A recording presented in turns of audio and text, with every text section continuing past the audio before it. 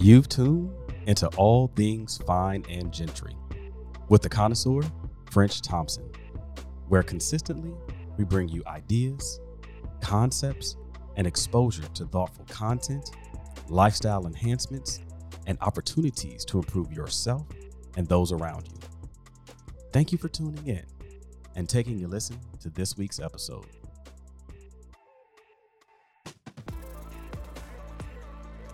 Welcome back to another episode of All Things Fine and Gentry. This is the connoisseur, French Thompson. And I want to say first, welcome back to all the connoisseurs. As you all know, we're calling those that are a member of this listening audience, the connoisseurs. And you guys have joined us for several episodes and have become connoisseurs yourself of all of these interesting topics and factoids and lifestyle enhancements. And if this is your first time, welcome to the podcast. We would love for you to become a subscriber. So just hit subscribe on whichever podcast platform that you're listening on, as well as like, share, rate, review.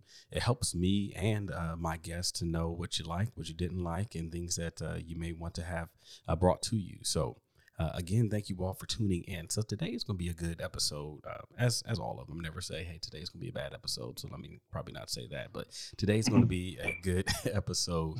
I have a close friend, and last season we talked about Black men in education, and we talked with Jamal Williams about kind of, what he sees from a higher education perspective. But, there's so many levels of education. And when I recorded that, I immediately thought about the next person that I wanted to continue this conversation with.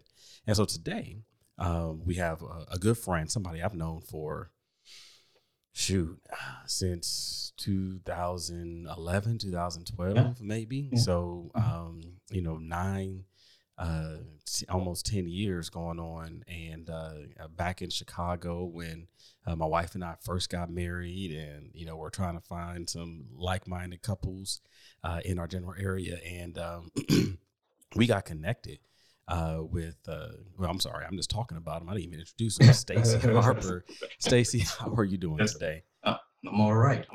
So glad to be here. Man, welcome to the podcast. And like I was saying, so got connected with them. And last season you all met Jamar Jefferson, and when we had a topic about unapologetically you.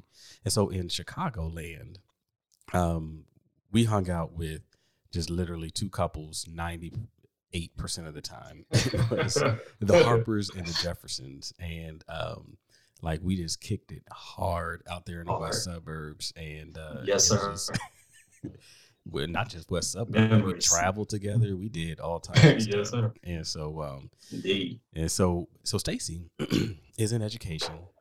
And we're going to kind of dig into his perspective, his experiences, and things he's seen along the way as a Black man in education, and kind of his path from there. So as we typically do, we ask our guests to kind of introduce themselves, where they're from, where they went to school, and kind of how they got into education. So Stacey, you have the floor. Oh, okay. Well, thanks for inviting me. I appreciate being here. My journey starts in Shreveport, Louisiana. We're about 3 hours west of Dallas, one of the three major cities in Louisiana. I think we're the third largest in Louisiana. Yeah. Born and raised there. Went to college at Southern University in Baton Rouge. Yes, indeed. No other choice. The only one. So got my degree in education there. My wife there as well. After which my mother, who is a 30-year vet, actually got me my first job at a high school, Green Oaks High School in Shreveport, Louisiana. And I worked there a year and got married and moved to Chicago. So that was my first experience in teaching. It was an experience. I mean, just diving head first into fire. So, but just it's just been in my bones to be an educator. That's good. So, I mean, it's interesting, right? So you saw your mom have a career in it. And did you feel like at an early age that you knew that this is a path that you wanted to go down? Oh yeah. Yeah. I know it's maybe strange to hear, but I always like the smell of school. So when I go in, just seeing the desk and the halls, and it's always been that way. I've always liked that environment. Nice. And even just watching her and mostly how kids responded to her was something I kind of gravitated to. And a lot of my family are educators as well. So what does she teach secondary as well, or does she teach primary? Oh no, she is an elementary through and through. Wow. Kindergarten mostly, second grade, third grade, fourth. And watching her teach elementary kids made me realize that I am born for secondary. because elementary is not for me. Yeah. That was not for me. So I knew secondary was my path. Which is interesting, right? So we both have young kids, right? Mm-hmm. And in this COVID season, and even before that, I know that Catherine and I, for those who don't know, Catherine's my wife, we've said several times that, hey, we did not major in early childhood education, right? I am not right. a teacher. I do not have the patience. I don't have the fortitude. And I mean, it's funny, right? Because you kind of look at it now, and, as I look at my kids when they were doing virtual, and we're blessed that they're, at a small school now that they can go on campus, but you look at it and I'm like, man, God bless you all for wanting to do preschool, and my son's in first grade. Yes.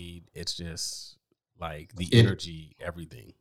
It's a different beast from secondary. Even just watching my mother do kindergarten was, I just knew, wiping noses and tying shoes, and he hit me, and I missed my pants. No. That was just not for me. So, I thought about the secondary thing, and actually, I had a teacher that really influenced me in the 11th grade to pursue secondary education. Nice. So that's been my path since. And like you said, since. So how long have you been in secondary? This is year 21. Wow. 21 years in education. I knew I wanted to do secondary 11th grade, but it was solidified once I did my student teaching. Okay. During Southern University. So, but yeah, since 99, 98, yeah, wow. It's been secondary. That's what's up. So you brought up that you grew up around educators, which is interesting, right? Because a lot of people that I know that have gotten into education, either it was, hey, they were psychology, or, they knew that they wanted to work with kids, and then this is kind of a path that they went. But you were surrounded by educators, right? And Black educators. What did that kind of do for you as well, right? For some of obviously your own personal mentors were Black people, but you grew up in Louisiana. Were you surrounded by Black teachers and you felt that, hey, this is a safe space to be? Or did you kind of see that, that I won't call you necessarily walking in as a minority, not necessarily as a Black person, but as a Black man in education, it's probably the one place where you're a double minority, right? Where you're more of a minority in the workplace than a Black woman, right? And so how was that, and how did you kind of walk in, call it eyes wide open, with that understanding? It was something that I knew I would encounter very young. Yeah. I didn't have many male teachers, much less Black male teachers. Right. And it was actually, my mother is a great influence, but it was actually a Caucasian male that really convinced me to do it. And I did see some Black educators, but they were mostly administrators, and most of the Black males that taught at my schools taught, what we call lower level classes. So because I was in the honors classes and there weren't any Black males teaching the honors classes. And so I think in essence that was a little bit to my detriment, but there was, I still appreciate the influence of my mother's, just seeing how kids gravitated to her and they still remembered her 10, 15, 20 years later. And I kind of wanted that for myself. So yeah, so it still resonates with me today, how much people still remember Mrs. Harper. And she's in her 70s and they're in their 50s and still calling her Miss Harper. But the importance of that relationship, right? Yes. How teachers can make or break your experience in school, whatever you're going through. And it doesn't matter if you're in primary or secondary education. There are going to be, a couple of teachers that you remember, that make a mark on you. And, I guess as you look over your 20 years, have you met that expectation of yourself, right? That you said, this is what I wanted to do, right? And I mean, literally your first kids that you've taught, right? Even going into the ones in Chicagoland, like they are adults now, right? With their own kids and things like that. Have you felt that, that connection, or felt that you've achieved what you saw your mom do and others do, that you were able to make that connection with the students that you have taught? I have. It took me a while to get there. I would say that was always my goal, to be an influence for especially Black males. Yeah. And I definitely see that some. And it's funny you should mention that. Not too long ago, I think it was last month, a student of mine, he's an actor, and he's actually probably been in a couple of shows that you've seen. He's made a few, I guess you could say, little cameos, whatever. Knows. And he it was funny. He texted me saying, "Have you heard the new Busta Rhymes album?" Just out of the blue. And so, because we talked about him when we were in high school. When I taught him, I wanted to make sure that, he had that mail. He had just moved to Aurora, Illinois, and he just was at my school, and I wanted to make sure that, he was taken care of. Yeah. So, I got to know him, know what he wanted to do.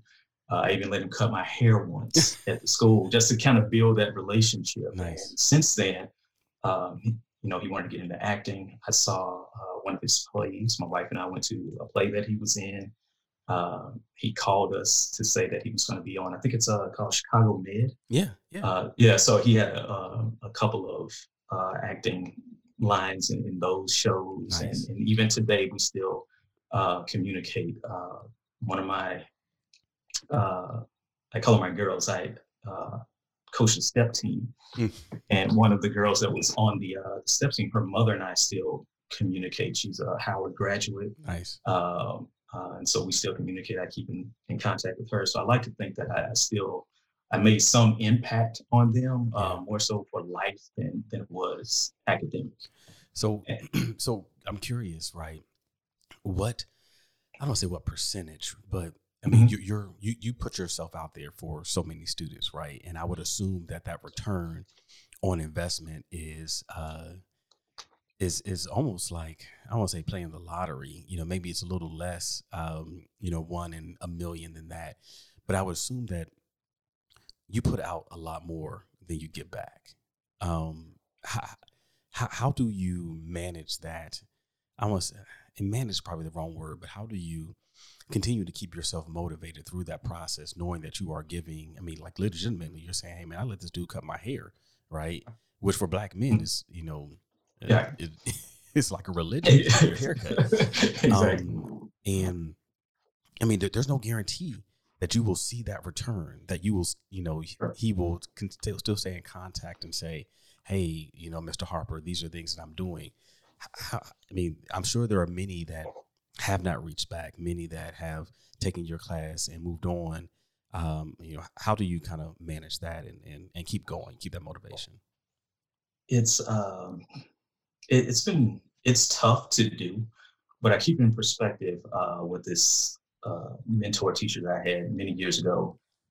told me, I was feeling kind of down on myself one day. A lesson didn't go well.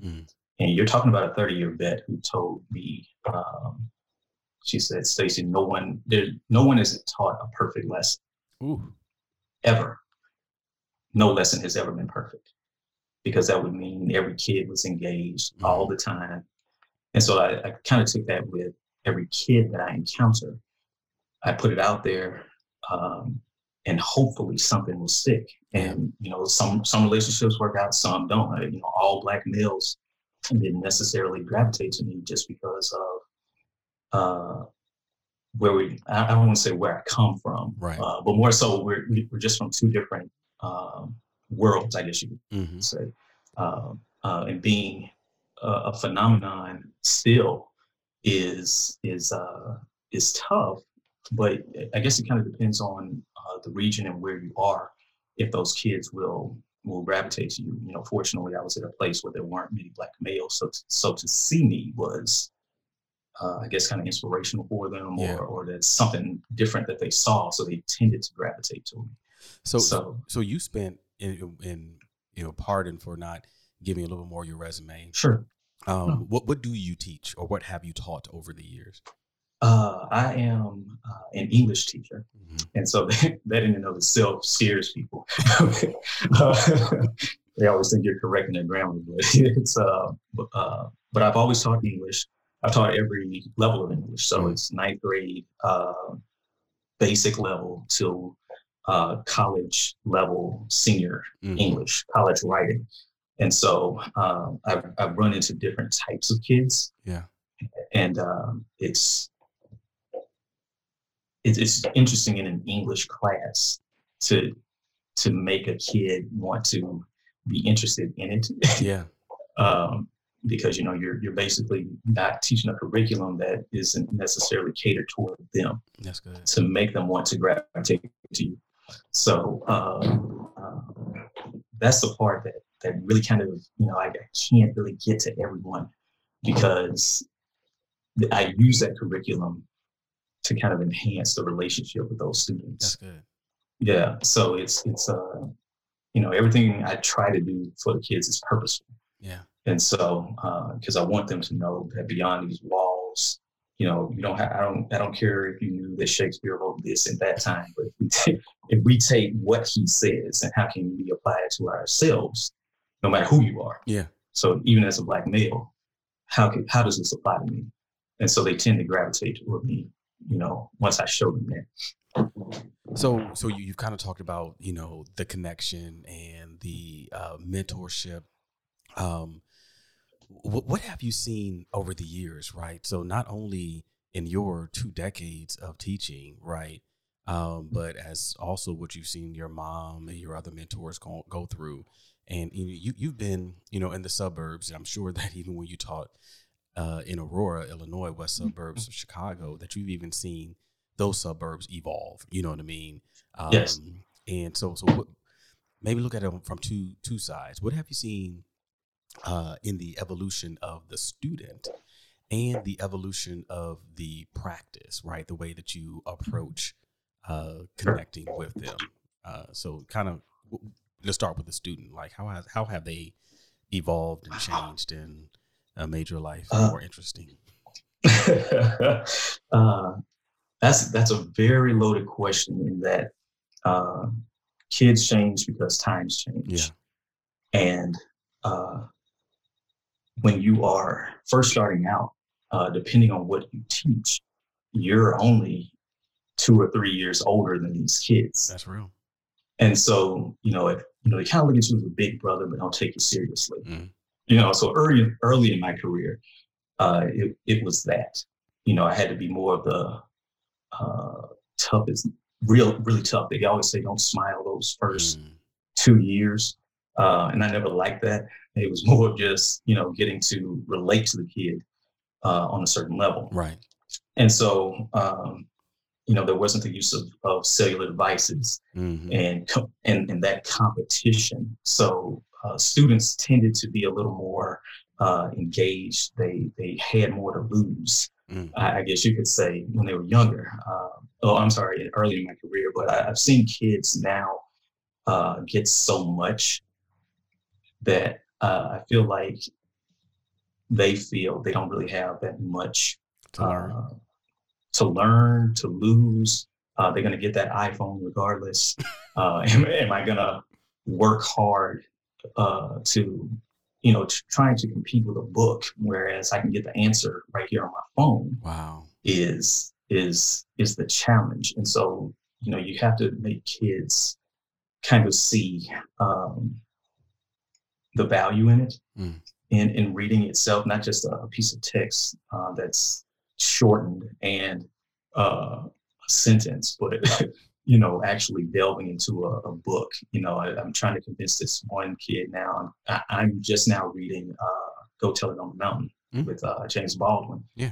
And so to get him to read that is getting tough because of the competition with phones, even with how can I say this? I wanted to, kids have changed now because I always thought of, I grew up in that different world era. And so the kids that I taught my first year were, lower socioeconomic, the hood, I guess you could say. And so, I was different to them. Yeah. And so, but now everybody's a Cosby kid. Ooh. Everybody is when I look at it now, everybody's a Cosby kid. So everybody's from the suburb. Everybody has an iPhone. Everybody has some Jordans. Everybody has, I'm not different anymore. And so it's just finding those new ways in which to connect with the student. It's funny to say it now, but I was taught you have to learn to teach kids with a book in one hand and a newspaper in the other. But now it's a teach with a book in one hand and a cell phone in the other, because I have to be able to connect with them with TikTok and that sort of thing. So, kids have just changed in that way, mostly because of technology. As far as the practice is concerned, there's no more what we call sit and get, where you come to class and you sit down and the teacher is up at the front and you're sitting there, vigorously taking notes, and that just doesn't happen anymore. They teach us to teach for 15 minutes and then you have to move, get the kids involved. Cooperative learning. Even in high school, it's like these kids, their attention span is still that short that you have to. 15 minutes. I try to keep it to 10 minutes, after which it's mostly them doing, applying the practice or the standard then. But, I try to make it as entertaining as possible, but I'm getting kind of dated. Because a lot of the jokes or whatever the kids don't get, and so I find myself now going to younger teachers. I've had to relearn how to use technology. My first year, we took grades in basic with an overhead, and now there are dot cameras. Yeah. And we have a program called Canvas where everything is online. And our kids actually, they have Canvas at our school. So we're learning that, which is interesting in itself. I mean, because it's like real-time feedback, right? Immediately when the teacher records a grade, it pops up and you're looking, and I've had to I turned off the alerts because I'm looking, my son is in first grade, right? And I'm looking and I'm like, how did he get a 14 out of 16 on his math? Right. Immediately, I'm in my mind like, okay, what did you do different? Right. Why don't you have that? And then they're showing the averages, this is the average in the class and all this. Right. And I've had to slow myself down in evaluating the performance of my child because it's so much real-time feedback. I mean, when we grew up, you didn't know how your kid was doing. Right. My parents didn't know how I was doing, but for you have 2 times a semester, call it. Or a quarter, depending on, how your school was, parent teacher conference, and then a report card, right? Exactly. And maybe your school, and I don't remember where it was, might have been in high school when we actually started getting progress reports, right? So you get a parent teacher conference, a progress report, and a report card. But now this stuff is real time. And I can imagine that is the pressure that puts on you as a teacher, especially with parents that are I'm trying to put this in a nice way, that are very engaged in their child's learning process. Oh, yes. We are in a constant state of trying to prove that your kid is underperforming. They're not failing. They're underperforming, and that could cover a lot of things. Yeah. And underperforming doesn't necessarily mean, because I think a lot of parents want their kids to be perfect. Yeah. And they want everything right, and that puts so much pressure on the child to get everything right, even in the classroom. I have to calm my kids, because since I teach a subject that's so subjective, they want everything to be right. That's why kids, hate. Now, I don't want to say hate English teachers, but English is very tough for them, because if they're looking at something that says a 90 out of 100, I mean, it's still an A, but it's not 100. And so it's tough to get parents to see that your son or daughter is doing well. They're doing well. They're doing okay. They're not going to be perfect. And I tell the students that they're not going to be perfect. Your essay is not going to be perfect. Your essay is 100%. If I give you 100% on an essay, I didn't read your essay. So, it just, I don't know, that with all that real time, and we have to be so accountable for everything that we do. And so as a Black male, I definitely feel even more pressure with that, because, I work in the suburbs, and it's mostly, a white area. And so, you feel that, but, it's mostly just me being here for the kids and making sure that they are successful in some capacity. So how have you, over the years, had to, and I don't want to use this word, but I'm going to use it. How have you felt that you've had to prove yourself, right? That you belong here as a teacher. You are smart enough. You can, on a multiple levels, right? On your administration side, your coworkers, but then also what you just talked about, the parents of your students.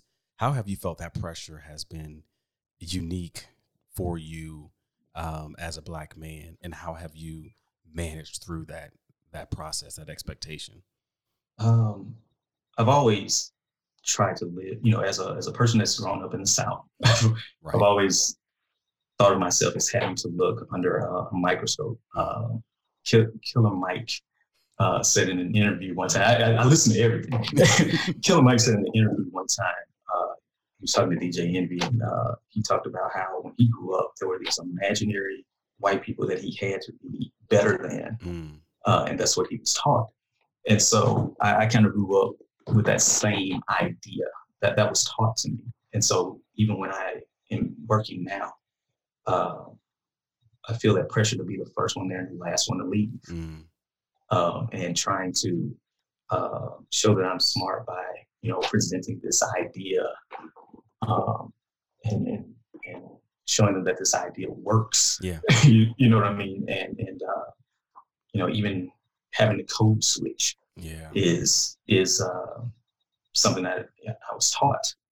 And it's still that same way. Even in watching, I had a mentor teacher my first year in Aurora, who taught me how to talk on the phone to Caucasian parents. Wow. She was a white woman. And so I find myself, as a Black male, how do I make sure that I'm not threatening to this person? And so, I find myself putting a different inflection in my voice and all that sort of thing. So, that's just the nature of the beast, because you want buy-in from the student. Yeah.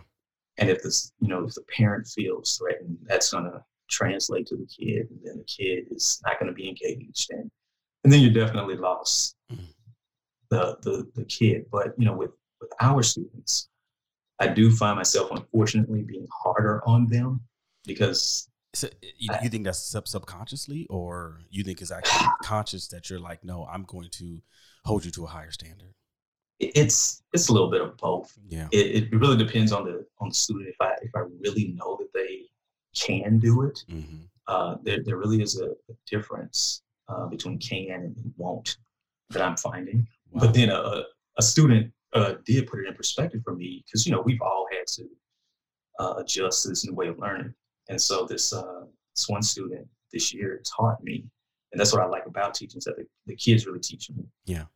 And so he, you know, I just couldn't understand. I'm like, we set up everything on Canvas, go to the agenda. All you have to do is follow it. Well, we make videos constantly. But then he had to school me and say, well, that's true. I do know how to use a cell phone. And, you know, we always use that argument. You can use a cell phone, but you can't use a computer. Yeah, I can use it. But he told me, yes, I can use a computer, but I still have to read through and comprehend what the instruction is. Then I have to interpret what the lesson is based on a video. And I have it here in my face, and then I have to look up at the video. That's tough for me. And to you know, it's hard to say this, but I think we teachers are blessed with the gift to switch on a dime, in that if technology doesn't work, we have to figure out a way to still keep class going. Yeah. And so now that we've gone to this style of learning, you know, parents who aren't in education or can't really switch on a dime, we suddenly had to switch. You know, 1 week you're in class, the next week everything's online. And so it's tough. It's still tough to adjust to, but even in improving myself on that, I have to make sure I have all my P's and Q's and constant communication with parents. Yeah. Every minute of my day is filled. So I started 4 a.m. and my day started at 4 a.m. French, and usually end around 9. And I'm forcing myself to go to bed at 9. So it's, you know, I always put a lot of that pressure on myself because I want the kids to be successful. That's good. Yeah. So 2 more questions here. Yes, sir. Because I know you're a dad, and you have to make sure that your own learners have what they need. Indeed. We've spoken about kind of your interaction and expectations that you see from the administrative side, your coworkers, et cetera, as well as from the student side. Do you feel Black parents treat you differently or engage with you differently than other race parents? And how does that impact your process and your perspective per se on how you're dealing and engaging? It is. It really depended on where I've been in my career. Okay. A lot of the parents, I could tell when they first come in, their eyes lit up. I have literally been the first Black teacher some of these students had. You're talking about, you know, the new millennium. Yeah. And so those kids were, those parents were very happy. Yeah. And you know, when we had a teacher night, you know, if I'm trying to talk with parents, I would always see the Black parents stay behind. And then they would tell me, you know, if he or she gets out of line, make sure you know, I thought that stuff was gone, but it's still here. And so it's made me take that job of being a mentor to those kids, especially the Black males, you know, seriously. I still do take that seriously. I try to be unapologetically me, you know, and doing and letting them know that I was born that night, not last night. But I do use ubiquitous melancholy and those types of languages around them because in French, the best thing that's ever been told to me in my life from a kid was, quote, "Mr. Harper, I've never seen a Black guy like you before." Wow. And you're talking about someone that's biracial. Yeah. And so they were, and so that I knew my job was important because no matter those kids are watching all the time. And I know that, you know, they may not necessarily admit it, but, you know, they're watching and they're looking at how I interact with them.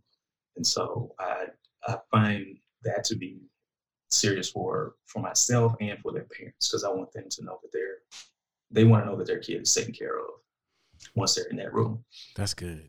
I mean, you put a bow on it, because I wanted to ask you as a last question, right? If there was something that your students, or that you hope that your students would remember about you as a teacher, right? That the person that graduates, they continue to move on. If there was one thing that you wanted them to remember about you, what would it be? I guess it's summed up with a student I had, Andy Lopez, who told me, Mr. Harper, he told me on graduation day, Mr. Harper, thank you for all you did for me. Mm-hmm. And that's really all I want, is to just be remembered. Mm.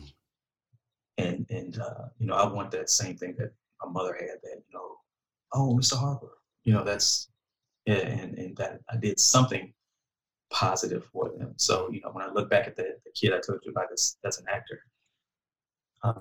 That's one of my crowning achievements, that he still calls me. He still, we still talk, we still rap. I have many daughters who are on the STEP team that I talk to today, looking out for them. So that's the things that, I taught them something. Yeah, and so that's my legacy. That's part of, that's what I want to leave, is that legacy. That's good. That's good. Yeah, man. This was great. So much more to talk about, but you wax eloquently, sir, today. Well, thank you, sir. I've learned from the best. Hey, man. So I typically offer up the opportunity that if people want to connect with a guest, just to, even like if there's somebody that wants to learn about education, or they may be considering it, right? Our the listening audience, the connoisseurs of the podcast, are roughly around our age, but we do have an audience that trends a little bit younger. So maybe some people that are still thinking about a career path, right, or even a switch to education. How does a person get in touch with you? They just want to ask some questions and engage, or even try to understand their own students, teachers better, right, and the challenges that they are working through. If you dare to share, how would a person be able to get in touch with you? Oh yeah, I can be contacted. I check my email constantly. So if, it's Sharper 0821 at yahoo.com. And so one of the few people that still have a Yahoo. Yes, one of the few. I try to. I know email is unavoidable, and I have about 4 or 5 with this job. So, it's just so many ways to communicate. But that's the one I use just personally, and so I check it still constantly. Yeah. And so if people want to get in contact, that's definitely a way that they can do to get in contact with me. So, and I usually answer back pretty quickly. So if you need to get in contact with me, by all means, they can reach me there. So awesome. Well, yes, sir. Again, thank you, man, for taking the time today to chat and continue on this conversation. It's so important about education, number one, but also Black men in education. We know it's an anomaly, and we hope that it becomes less of it. But we also know that there's some challenges and opportunities as a part of it. So thanks again, man, for being a part of it. And if you all like this, right, if you enjoyed the podcast, please, rate it. Review, write some notes in there. We love the stars on Apple or Google or Spotify, stuff like that. But also love you just to pin a little note. Lets us know that you enjoyed it. Share it with your friends. Share it with your social network. We will be sure to repost. If you tag us, we would love to see how more people can get the knowledge that's spit here and some of the experiences. And again, as I said in the beginning, if you have not subscribed, please hit that subscribe button, because we're going to be releasing content for your ears every Monday throughout this year, so that you can get this good knowledge and become more well versed in a fine and gentry lifestyle. So again, thank you all, and we'll see you after a while.